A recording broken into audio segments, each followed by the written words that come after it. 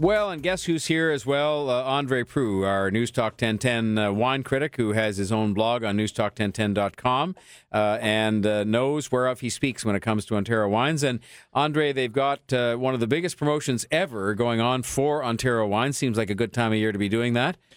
Well, it was fantastic when I actually had a chance to try these wines. They've got a release of 26 different Ontario wines going in both vintages and regular list. I've got reviews for about 16 of them, just letting you know how good it is.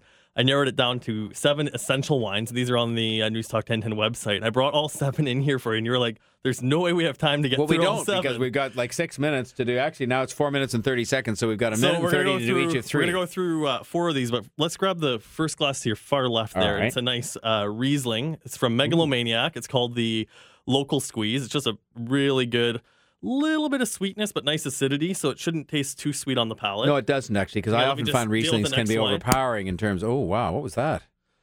Just had to pop the cork on the next one.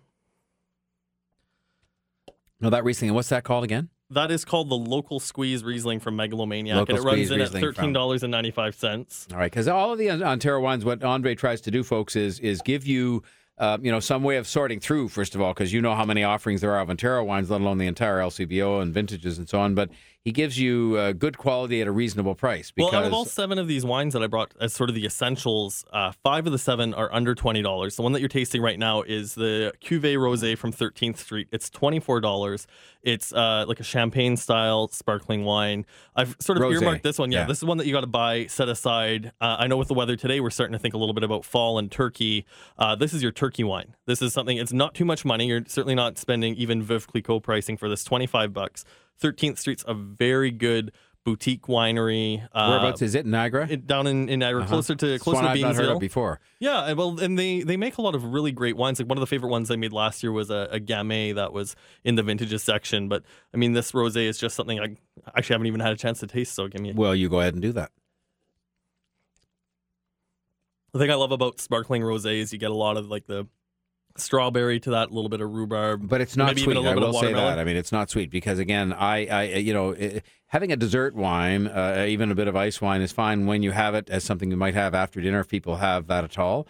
But they're very sweet, and sometimes people will serve you a Riesling before dinner that is very sweet, and I just find it kind of can not. It doesn't necessarily get dinner off to a great start. Some people love it. I don't mind the sweet Riesling, but you got to have that nice acidity, that backbone to the wine, and that's the great thing about Ontario Riesling. So the next wine that I've got for you, I love Ontario Pinot Noir. I love spending a lot of money on Ontario Pinot Noir because that seems to be what you have to do. Like a Norman Hardy Pinot Noir that I love runs you about $35. Let's get into the first red wine that we got. It's a little bit lighter. The one that right. One there. It's got all these glasses in front of me, folks. Hard to keep up. Simple fellow. It's like Pinot Noir. It's ooh, that's nice. I'm telling you, nice.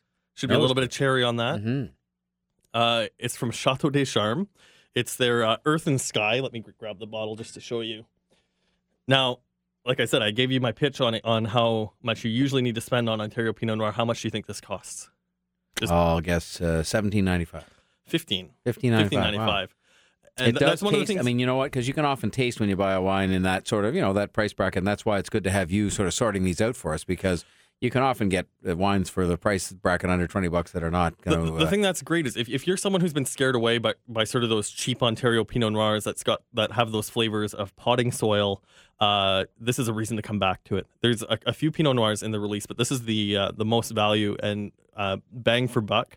I'll tell you what it has, unlike wine. Some of it has no bitterness to it, no acidity to it at all. It's nice, actually clean aftertaste, but mellow. I mean, you get a little bit of earthiness on the back of your tongue. But I mean, the thing I love about wines with an earthy finish to it is this is what you'll pair with like a nice roast beef out of the oven, a little bit of au jus with that, or a nice gravy with it, peppercorns. All right, so again, that's called Earth and Sky, and it's you say it's Chateau des Charmes. It says here it's from the Beauce family. Is that the family of Chateau des Charmes? Yes, it is. It is, okay, because I saw a sign for one of their stores and it said, it's still a family. It's right here near St. Clair and Yonge. There's some store. They've got a new shop that's just opened up at Yonge and St. Clair. Yeah, I it's just sort passed of like by it. It says still the same family after all these years or something. So let's get into the last one. This is another sort of boutique winery. This is one of my personal favorite wineries in Niagara.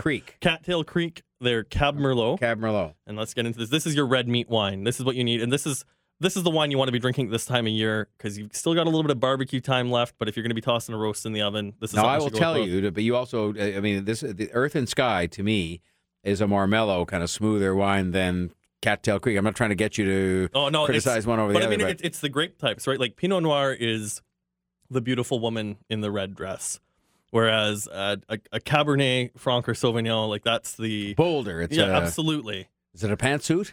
No, not quite a pantsuit. Oh, okay. I think this is more the guy in the boxing gloves. Oh, okay. Oh, in the boxing glove. Okay. Yeah, let's do that. All right.